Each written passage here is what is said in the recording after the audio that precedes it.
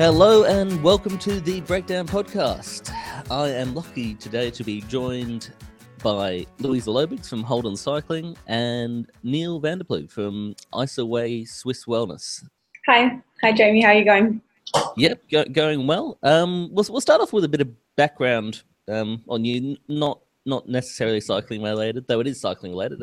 How's your PhD going at the moment? I noticed that you've published some things recently.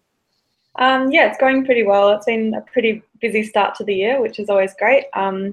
Just about to click the submit button for a second paper on the plasma volume marker that we've discovered, and this second paper is focused on how it can be applied to the athlete's biological passport and how it can improve our current anti-doping practices. So I'm pretty excited to get that one out there. Yeah, so dumb this down as much as possible, Louisa. Your PhD is to do with a test to determine the water content in blood samples taken. Exactly, yeah. We've developed a blood test which can estimate your body water, and that's going to help the biological passport because they use a lot of concentration-based blood markers, which can change when your body water changes. So if you're severely dehydrated, or you can mask doping by increasing the blood volume. So we're trying to reduce the ability for athletes to do that. Yeah, if you want to know more about that, I did an article with Louisa about a month ago, I think now, and yeah, that goes through it in a bit more detail and unpacks it a bit more. But great to hear that, and continue on your good work. Neil, I'll find something to compliment you on as well. Your video skills recently have seemingly stepped up a notch. Oh, thanks, Jamie. Well, yeah, I didn't realise they were sort of, needing to step up a notch. I think, but that's fantastic, Jamie. But geez, that's just to go back to Louisa there. That's really interesting. Like, just this the water volume increases. I actually just had a really weird thing happen this morning. Like overnight, or basically from yesterday morning to this morning, I've put on like 2 kilos, which I'm really hoping is some sort of fluid sort of related weight increase. What do you reckon? Does that sort of thing happen? Yeah, definitely. And also, like, if you go to really hot races, like I was living in Qatar before, and I trained once in the heat and lost 3 kilos after that, just purely fluid. So yeah, definitely can happen. Yeah, well, anyway, we're here to discuss the Tour of East Gippsland, so we'll come back on the other side of this break with some news from that.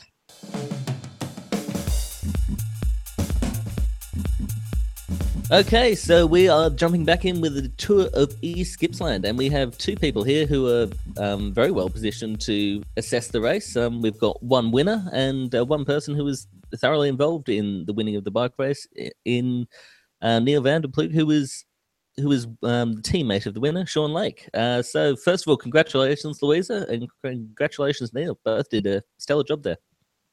Thanks, Jamie. Thank you. We'll first go through the women's. As it's an NRS event, it takes precedence, I guess.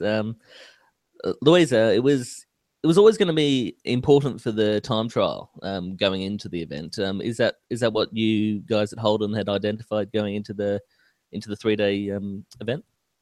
Yeah, so there were no time bonuses in this tour, and yeah, no sprint points, no QOMs, nothing. So it was really important to get that time right at the start with the time trial, because that just meant from there you could control the race, and basically just had to finish on 0 with the front bunch to hold that lead. So that's exactly what we did with me. I was first and Shannon second, so we had a pretty good position right from the start of that tour. Yeah, and Grace Brown was right up there as well, along with Ruth Corset, Kate Perry, and Lisa Kennedy as well, who were all within, I think, 6 seconds of your lead there. You said afterwards that you weren't really nervous at all during the race. But is that the case? I mean, when you've got so many good riders there, I mean, obviously the not having bonus seconds really does help there.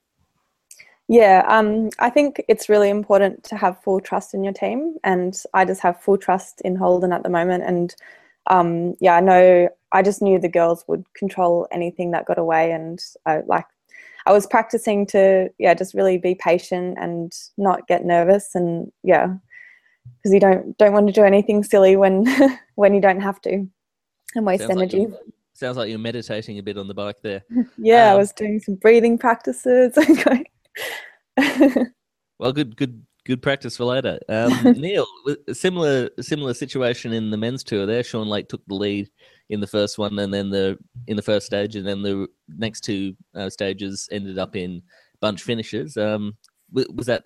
I mean, obviously you knew you had the best time trials going into the race. Yeah, it's a little bit difficult always with the time trial because there are very few, particularly with the actual full setup. But yeah, we're pretty lucky to have someone like Sean, who's obviously a time trial specialist. So we were hoping that he'd be able to sort of take the lead, and yeah, he did. So it was really handy, and also having Jason Lee, that made it it made it a little bit easier to defend, having sort of two up there. I think Jason was fourth in the TT. So yeah, like the females race, it all seemed to just come down to the TT in the end. I don't think there was actually any movement really on GC after the TT. Yeah, well, so we'll go through it stage by stage. Now, that first TT, it seems to be kind of undulating, but generally gradually uphill in the first section, and then the second, it's an out and back TT, only 8 kilometers, and then on that second half, it's downhill overall, but there's still, a bit of rolling terrain in there. How do you approach an effort like that, Louisa? So it was a bit of a tricky TT because I guess the main section, like the most important section of the course, was right at the start. There was a climb. So it was really important to go hard, but make sure that you had time, like you had a negative split coming back as well, because it was a downhill coming back. So it was just that was probably the key section in the course, to really get up that hill, climb as fast as possible, but have something left in the tank for those rollers on the way back. And Neil, you're quite these short efforts these shorter efforts as well. What's the secret behind it? Oh, look, I think Louisa has pretty much hit the nail on the head there. It's short, and because it is sort of a bit of an uphill sort of on the way out, downhill on the way back, there are a few little rises on the way down. It is sort of a big sort of pacing sort of exercise. And look, I probably shouldn't say it too much because I think I sort of made a little bit of a mess of it. I had a bit of a look at the data from afterwards and thought, oh, geez, too easy on the way out, and had way too much energy on the way back. So I was going pretty fast over the little rises, but I think, just didn't sort of go hard enough on the way out. So yeah, it's a tricky little time trial to get right. But it's good fun. You get a lot of speed on the way down that hill, that's for sure. Yeah, I think Sean mentioned his power numbers there, and he said he was doing 470 watts for the duration of the TT, which is, a decent average to have. Yeah, massive average. Sean's, I guess it's also, gives you a bit of room to move on the pacing if you've just got that amount of power. Like you average a lot more on the way out. So, yeah, he's going very good, Sean. Yeah, good for him. Obviously, didn't have the greatest TT at Nationals. I spoke a bit to him about that, and I think there might be an article coming out today, or as you're listening to this, it's probably already out. So look that up. And basically, he spoke about how he changed things around for Nationals. Didn't quite work out, so now he's gone back to basics, and I think we're seeing the results from that. Okay, move on to the second stage now, and it was around that kind of undulating loop there that they've got just near Meetung there. And whilst it was quite difficult, it was a very fast race in both the men's and the women's, and I'm not sure that it was ever going to split up too much. Is that how you saw it there in the women's there, Louisa? I actually thought the course was probably a really great breakaway course, especially when we came onto that circuit, because there were a lot of undulating hills, and turns, and you could get out of sight, out of mind quite easily.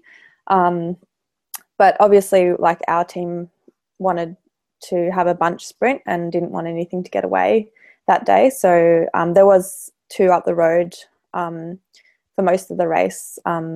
Jade from N-Swiss and a specialised rider, I think it was Taryn Heather. So yeah, so they were up the road for a while, but they'd gone quite early in the race, so we were kind of trying to control that and just keep them within arm's reach. But it was a good little course. Yeah, there was one stage when you were passing the women's B peloton and everything slowed down a bit, and then suddenly they'd got a minute 30 on you guys. And I think after that, though, you guys woke up at the front and went, okay, well, we'll bring this back now. Yeah, there wasn't great communication. We didn't really know exactly the time, but yeah, I think that was one of the first times we got a time cut, or a message of how far ahead they were. But yeah, a bit of confusion passing B grade there. Yeah, and then there's that quite difficult climb inside the last 10 kilometers there, and a group of 6 riders jumped away, I think it was there, and Lucy Kennedy obviously showing her climbing prowess, getting to the front and dropping a lot of riders there. Were you part of that front group? I wasn't quite sure on who was there. Yeah, no, I just missed that split. Just a bit of poor positioning at the bottom of the climb, or not perfect. But yeah, a group of 6 got away, but Shannon was there and Grace was there too. So at that stage, I was just off the back of them with Lucy Betchell and another specialised rider. And yeah, like, even then I wasn't that concerned because Shannon was just 2 seconds behind me on GC. So there was no reason for me to work, and I knew the other riders would be chasing back on, and sat on them. And sure enough, the peloton came back together after that climb. Yeah, and they ended in a bunch sprint there with your teammate Shannon Mouseseed taking out the win. Of course, Shannon's well known to the podcast. She's been on here a few times and going around in the Oceania's Champions jersey, though maybe not for too much longer with it coming up soon. And she's always easy to pick out in the event, and she's in very good form at the moment. What was that final sprint like? Because it looked like there were a few gaps there in the peloton coming towards the line. Yeah, so there were a couple of attacks coming into the final. We were leading Shannon out for the sprint. So the girls did a great job leading her, probably like a little bit too early, but I mean, she got the win in the end, so it was good. But yeah, I was sitting behind Shannon as a sweeper and just taking care of her. And yeah, she did a great job getting into that final sprint. I didn't realize we had that turn, which was so there was a little bit of a climb coming in, well, a bit of an uphill sprint. So were a few gaps forming, but yeah, most of us were on 0 anyway. Yeah, I mean, I think everyone in that top 30 or so got given bunch time. But, yeah, there was still, it looked on the line like they might be given some time gaps, but in the end, it was ruled that they were within, each gap was within a second, so no time gaps were given, and you retained the leader's jersey, so that was good news. Yeah, it was great. It was good work by the team, and pretty happy with that. Yeah. Who was second there? It was Ruth Corset second and Jessica Pratt third. Quick word on Jessica Pratt there. She's really developing her skills, isn't she, as a younger rider? We didn't see too much from her at Nationals, which I think was a bit of a disappointment for her as much as anything else. She said she was getting quite bad cramps during the Nationals race there, but she's a young rider of immense talent, obviously. Yeah, Jess is she's a great little rider in the peloton and pretty bossy in there, good at positioning. So it'll be exciting to see how she develops over the next few years. Yeah, very good climber and got a bit of punch in the sprint. So yeah, definitely that type of rider that you need to follow. Okay, on to the men's now.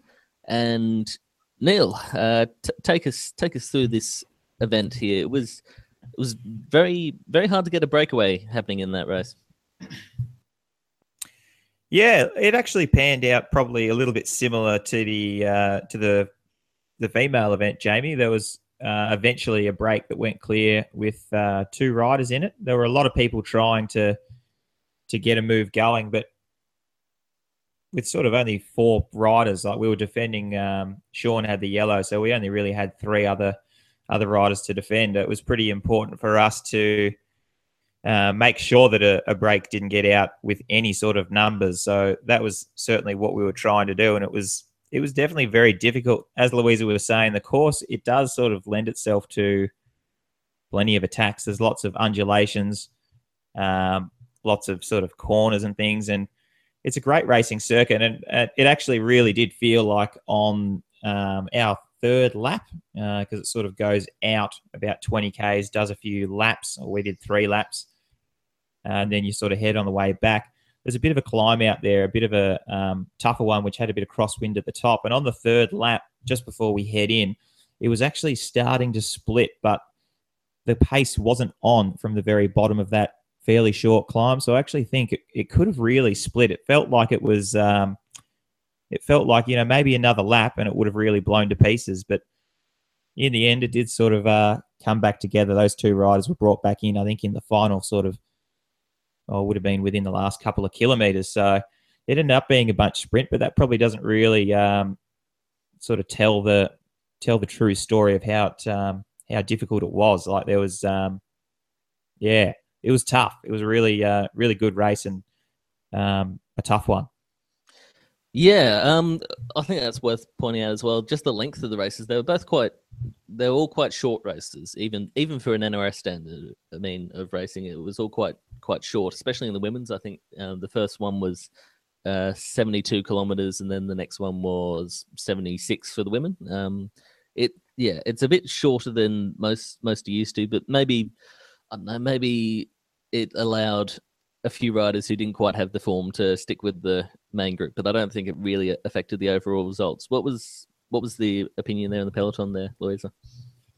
Yeah, I mean, they were quite short races, and we are used to a bit longer ones. I think, it would have been nice to have a longer stage on the final day, but I mean, I guess it's hard with also race organisers and sorting, if it's a loop circuit. But I don't think it necessarily would have changed overall. And I think because it was shorter, people were aggressive right from the get-go. So it did make for good racing as well.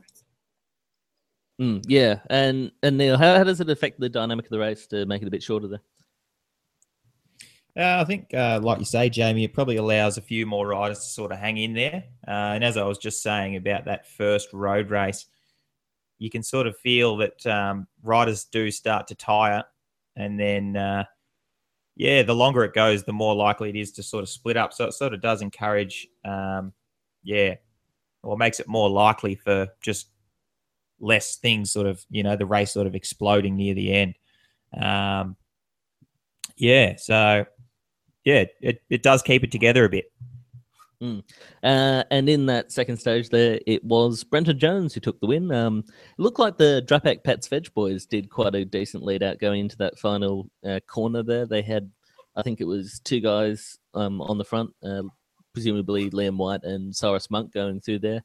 And they kicked out of the corner. Cyrus Monk ended up taking second, and I think Liam White was third. Obviously, a bit hard to beat Brenton Jones there in the sprint. He looked on very good form this race. Neil, you didn't really have a go in the sprints this time. Well, no, because I was actually defending the yellow throughout the whole stage with only a few of us. That made it really tough.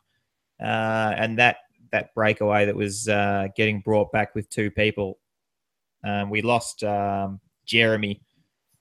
I think we lost him on that last little climb. So I did probably about 5K on the front, sort of leading in, sort of bringing those guys back. So I was able to sort of still make bunch time, but I was definitely not in this sort of condition to be able to, give the sprint a crack. So, would have been good, but no, just didn't have the legs for that. Well, yeah, I mean, taking on Brenton Jones is quite a hard ask in itself, and I thought perhaps that you thought, oh well, maybe not worth it in taking a chance in a dangerous finish to at best finish second, but I don't know. He looked pretty ominous form. Yeah, look, it's with a corner near the finish and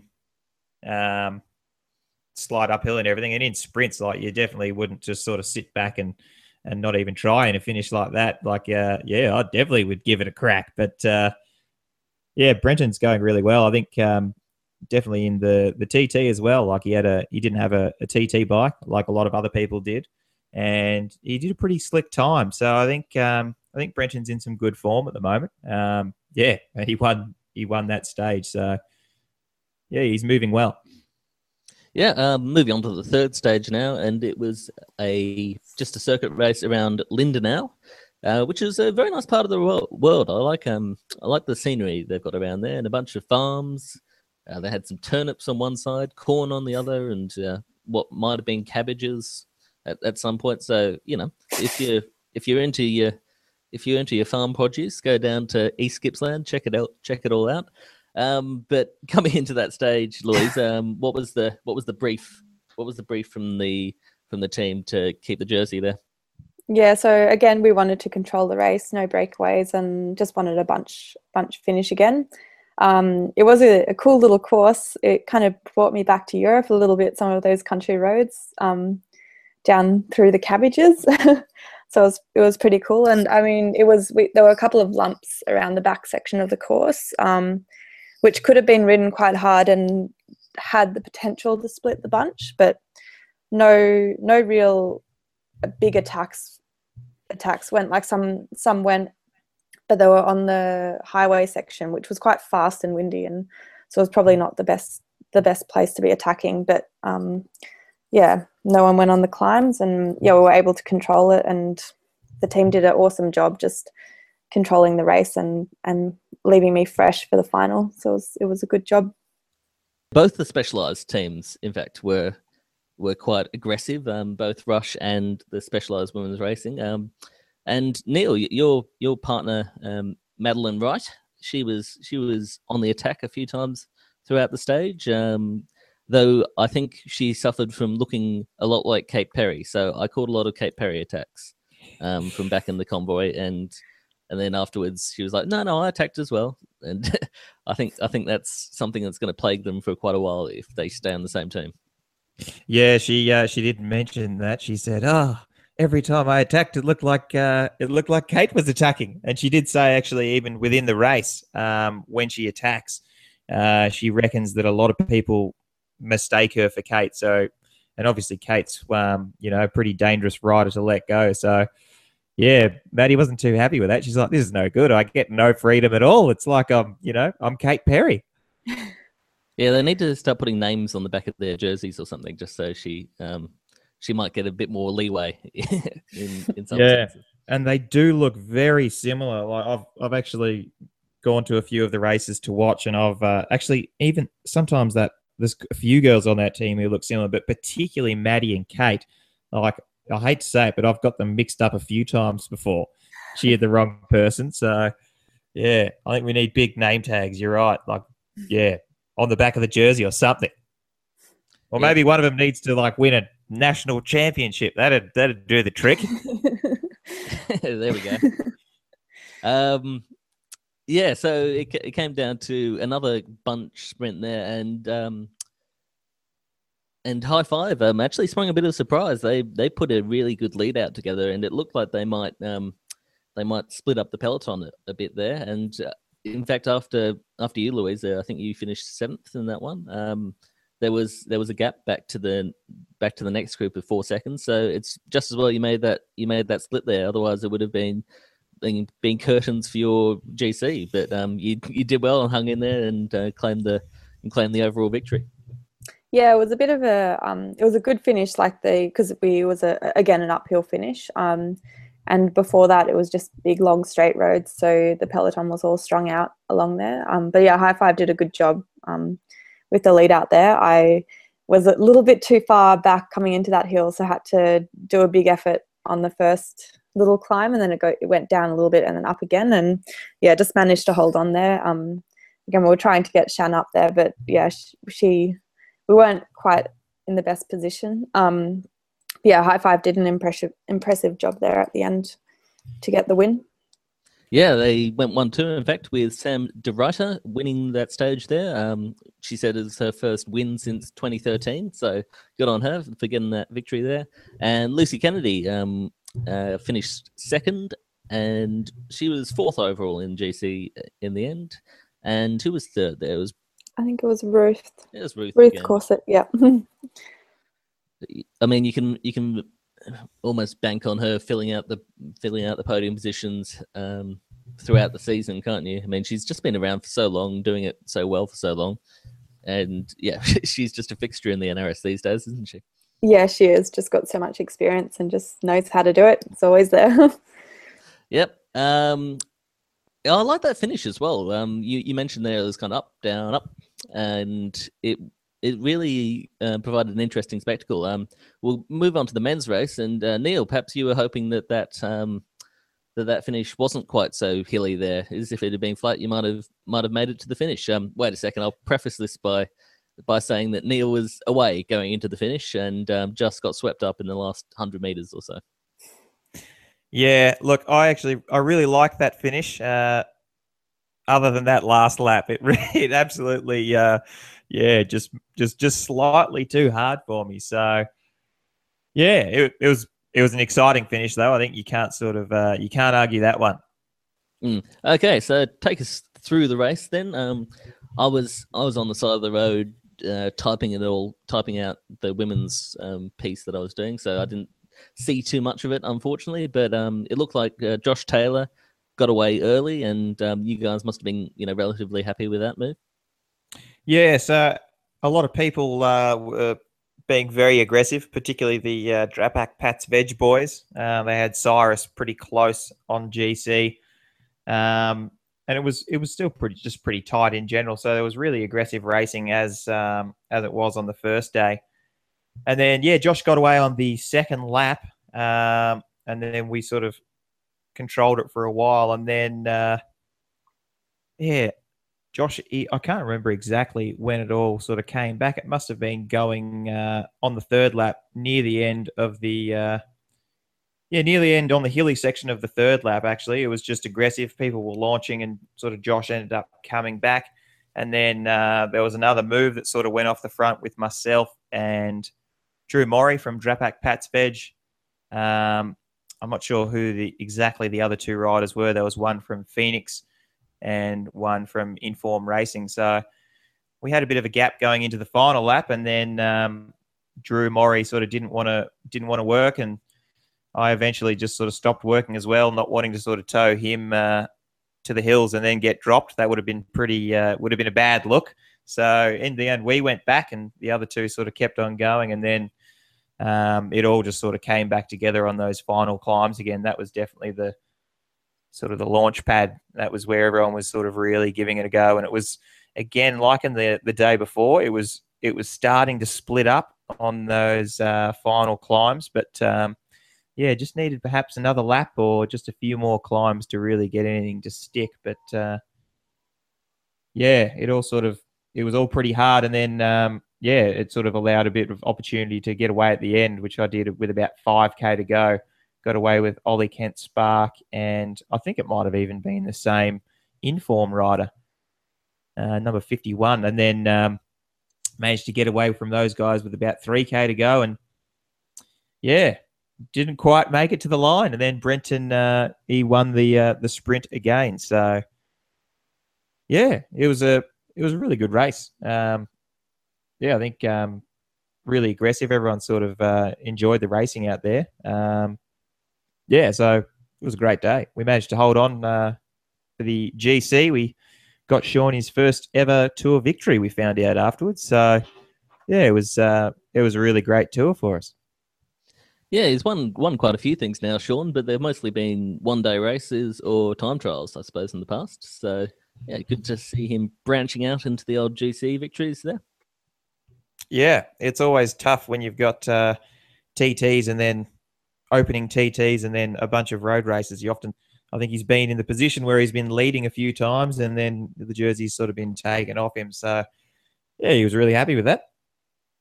Well, maybe you can chat to Joe Cooper about how to do it, because Joe's a past master in leading the race from start to finish. So, yeah, something to consider for the future. Yeah, worth talking about Brenton Jones there.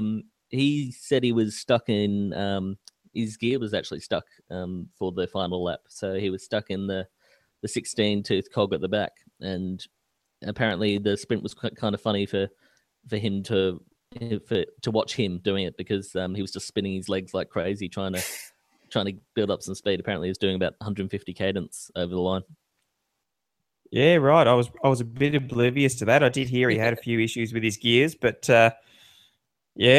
that's he's done well there to get round the climbs in the 16. That would not have been fun. Yeah, well, and the downhills, because you're not properly geared up for that either. So, yeah, impressive performance, and I think it bodes well for his future there. He took the win, and who was it up there filling out the minor? Aidan Tooby. He was second, and then I think Jason Lee from our team ended up sort of rolling third. So, yeah, who knew Jason could sprint? I didn't think of him as a sprinter before this. Yeah, no, I think he has got a bit of a sprint on him. Yeah, so yeah, it's the first time I've seen him on the podium in a sprint, but yeah, he's apparently got a bit of a sprint, Jamie. Okay. Yeah, well, he's only 20 years old, so he can develop more aspects to his cycling still, and yeah, bright talent for the future, Jason. Okay, well, what were general takeaways from the tour then? You mentioned a few of the informed boys there. Neil, not people who are informed, but the racing team, Inform Racing, which is going to be an NRS team this year. And I think they showed that they're here to make some waves, not just roll around in the bunch. Yeah, I thought Inform were. It was really great having those guys there. In fact, there were a few teams that were pretty well represented. But look, Inform and the Drapac Pat Spedge team, they were the two, sort of fully represented teams there, and it was great that they came down and supported the event. I thought it was, on the whole, fantastic. I really enjoy the VRS sort of series, and yeah, Gippsland is, I think it's a great place for bike racing, because it does have some really good terrain, some sort of lumpy courses, and there's always a bit of possibility for wind as well. That was actually interesting. On the second day, there was a bit of a storm blowing in. It would have been very interesting if that storm had have come a little bit earlier, because as we were sort of packing up the car, the wind really picked up. So that would have had a really interesting effect on the race. But on the whole, I think I think it was a fantastic tour. I think one potential thing that they could look at doing is potentially introducing some time bonuses somewhere. I think that'd really sort of change the makeup of the race a bit as well, particularly because the time trial is quite short. If they added in just a few time bonuses here and there, that might just really sort of just allow a bit more opportunity for the GC to sort of change a little bit. In our race, it certainly would have made a huge difference with both Cyrus Monk and Raphael Feinstein. They're both pretty punchy riders. So had there been just a couple of intermediate sprints or time bonuses on the line, it would have made for some really, really interesting sort of, would have made that GC battle, really interesting. Yeah, opinions, Louisa? I mean, it would have made it harder for you, obviously. Yeah, definitely agree. Like, it would have been good to have some time bonuses, and it would have changed the way the race was ridden as well. So yeah, definitely for next year would suggest putting those in, especially because it is such a short tour. So really, after the time trial, if there's no time bonuses, there's not much more opportunity for GC to change dramatically. Yeah, unless the break gets particularly away. Particularly with the short stages as well, it makes it sort of because if people have to try and go after that raw time, it does make for some exciting racing. But when it is shorter as well, it's just a very difficult sort of ask, I think. So yeah, it's probably not practical to do the longer races with so many grades racing, but I'd say maybe slightly longer races or some time bonuses. Yeah, I'm a bit on the fence about time bonuses. I mean, because they sort of artificially make the race a bit different, because instead of trying to get those gaps and get it on raw time, which promotes a bit more aggressive racing, instead you're kind of rolling around, saving your energy for those sprints for the time bonuses. And I think we saw that particularly in the Tour of King Valley last year, where over the climbs and then going into the sprints, everyone would just go crazy, and there'd be a bunch of like 5 riders away, and then they'd all sit up once they'd gone past the sprint points, and just wait for everyone to reform and then roll along to the next hill at about 25 kilometers an hour. Yeah, I think you're sort of right, JB. It does really change the style of racing that you get, and that can be sort of the disadvantage. Potentially, it can sort of discourage people from sort of taking risks and trying to get that raw time and really being aggressive in sort of like a break sort of fashion. It can sort of, for a few people, take away that aspect of it and make them perhaps a little bit more conservative for that final sprint. But yeah, it'd allow a bit of opportunity for things to change. But yeah, you can go either way with it, really. Yeah, another thing I wanted to bring up was Phoenix Cycling Collective. They've got both a men's and women's team this year. They're the only team to do that, apart from the state of institutes of sport. So the state institutes of sport, like SASI, NSWIS, those guys who bring both men's and women's. So.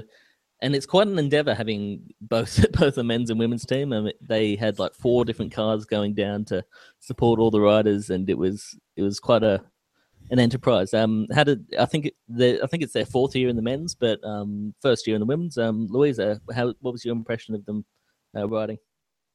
Yes, I think there's a lot of Canberra girls in that team, so know quite a few of them, and yeah, it's great to see a new team in the peloton. Obviously, a new team takes a while to get used to racing with each other and just building that. But yeah, I mean, great to see a new team on board. Yep, want more people racing, so that's always good. And the second point I wanted to raise was safety, because there was quite a lot of talk, going on before the race about specifically the NRS women's, because normally in the NRS it's a situation where you've got rolling road closures, whereas in this race it was just the police escort off the front, which is essentially just one police car off the front and one at the back, and the one off the front just motions to cars to pull over into the oncoming cars to pull over onto the side of the road, and whether they follow that direction or not isn't really enforced, because we saw a number of cars just pick up and go straight into the peloton at times, and it created a few hairy situations there. What was the impression from the riders there, Louisa? I was a bit disappointed of how that was run. I think also the teams needed to be informed earlier that it wasn't going to be closed roads. I mean, it does change the way we race a little bit, because if it was more windy, like there could have been, you would have been wanting to use the whole road to create breaks in the bunch, and I think it does make it that just a bit more dangerous not having a full road closure, especially for an NRS. And I think it's great to see more NRS races on the women's calendar this year. That's fantastic, but I think the quality needs to be maintained and rider safety needs to come first. Yeah, there were a few situations where there were cars coming at the peloton as well, and it just made for a few dangerous situations which didn't exactly need to be happening. Neil, I mean, obviously that's a common situation in the VRS, and there wasn't even a police escort for you guys. And on a few occasions there were, I think, particularly on that second stage there was one time where you guys were going up a climb and one car just came hurtling down, and it was, blind luck as much as anything, which prevented an accident there. Yeah, I can't even remember the exact scenario you're talking about there, Jamie, but there were definitely a few cars on the roads on both of the road stages. So it's never it's never good when you sort of have a peloton, charging down a hill, and then you've got a car coming up the other way, like particularly if it's sort of blind corners. But I think the men sort of had the idea that it wasn't really a closed road at all. So I think people were sort of fairly wary of looking ahead and checking for cars. But yeah, it's a tricky one because you want to be able to have the races, but at the same time, you don't want to have anyone getting cleaned up by cars. That's for sure. Yeah, the point you raised there about being aware that it wasn't really a closed road, I think that was a bit of a sorry, my voice is going crazy.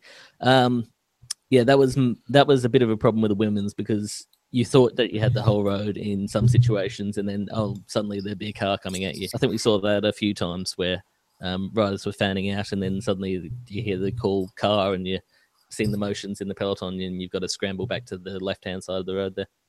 Yeah, I think it really needs to be one way or the other. And I think teams need to be aware of that well before the race. And if they're going to have it as an NRS race, then I think it should be full road closure. But I mean, it's important that the riders are really aware of what conditions they're racing under. If it was a VRS event, often it is just half the road, and that's fine.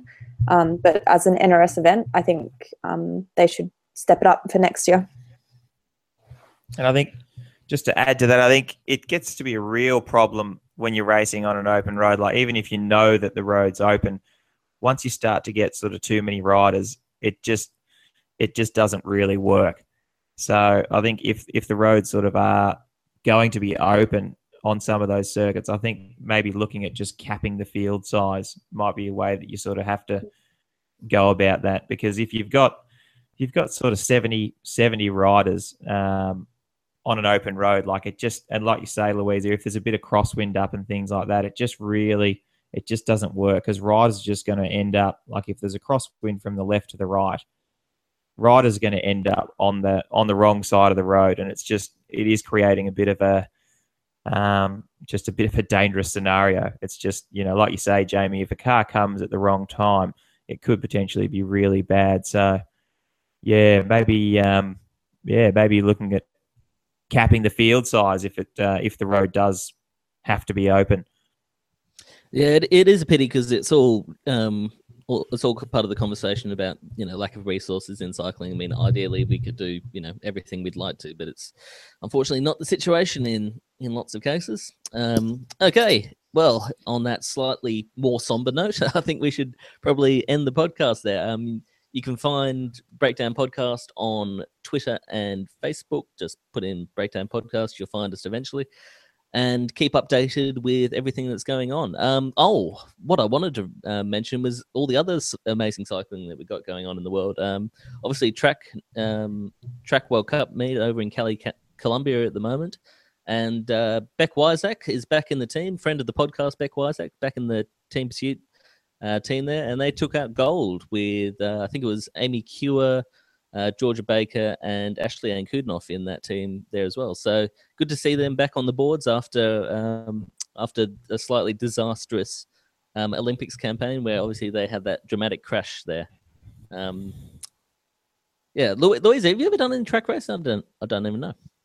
I've done a little bit. I'd like to do more, but it's I've just found it hard with time to be able to do any at the moment. Yeah, and I think Amy Cure went on to take the Omnium gold as well. So a good result for the women's endurance riders over there. And then in the men's, it was, I'm thinking of the Tour of Filipinas at the moment, where a number of Australian riders are going well over there.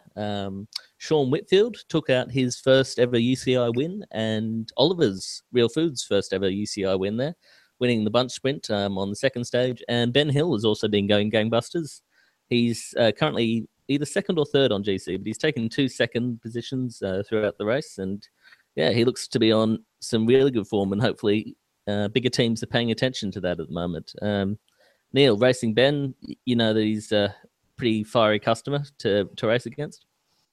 Yep, he's super aggressive, Ben. He certainly doesn't like to sit in the peloton and sort of he doesn't like to be in the peloton really ever. So yeah, no doubt that race is he spent a good amount of time off the front. So yeah, it's good to see Ben in some good form again. Yeah, I mean 2 seconds, very good return, but he'll be wanting that that first big win, I'd say, knowing Ben. Okay, Oh, yeah, he's got a few. He actually got a tour victory last year in I think it was Tour of Thailand. So he's not going too bad. That's a 2.1 this year, so I'm not sure if they're going back, but yeah, he gets a few. Anyway, we'll wrap up the podcast there. Neil, is there anything you want to plug? Oh, we do have a What's On in the Peloton coming up in conjunction with the Three Peaks. So, yeah, I probably should give that a bit of a plug. If anyone's sort of heading up to do the Three Peaks and wants to sort of get the the inside word on just cycling and learn a bit more about the team, sort of how teams sort of work together and the planning that goes in behind stages, all that sort of stuff. Ring up Howman's Gap Alpine Centre. So that's where we're going to be doing the event. And it's on the day before the Peaks Challenge. So it's on the 11th of March. Okay, head along to that. And Louisa, what are you up to in the next little bit? We'll be preparing for Oceanas, so heading up there. That's on the 8th, 9th of March, that weekend. So, yeah, looking forward to racing back in Canberra. It's going to be a pretty hilly course, so I'm sure the climbers are going to be loving it. And then after that, we have a bit of a break before going into the next NRS races, which are at the end of April, I think, Battle on the Border and Mersey Valley. So lots of training in between that. And Tour Southwest as well. Tour of Southwest, yep, another new one on the calendar. Yep, and I think we'll get our first sighting of Leeson Hockings back at Oceanias from the sound of things. So that will be an exciting time for everyone, no doubt. Yeah, it would be great to have her back on the team and on the road. And yeah, definitely always one to look out for on those climbs. So yeah, be an exciting race. We'll definitely be Holden will be putting it to everyone to get to maintain the Oceania jersey for another year. Okay, and on that note, it's probably a good time to end the podcast. Thanks for joining us, and we'll see you around. Thanks, Louisa, for joining us, and thank you, Neil. Thanks, Jamie. No worries. Thanks for having me. Bye. Okay, Bye. bye.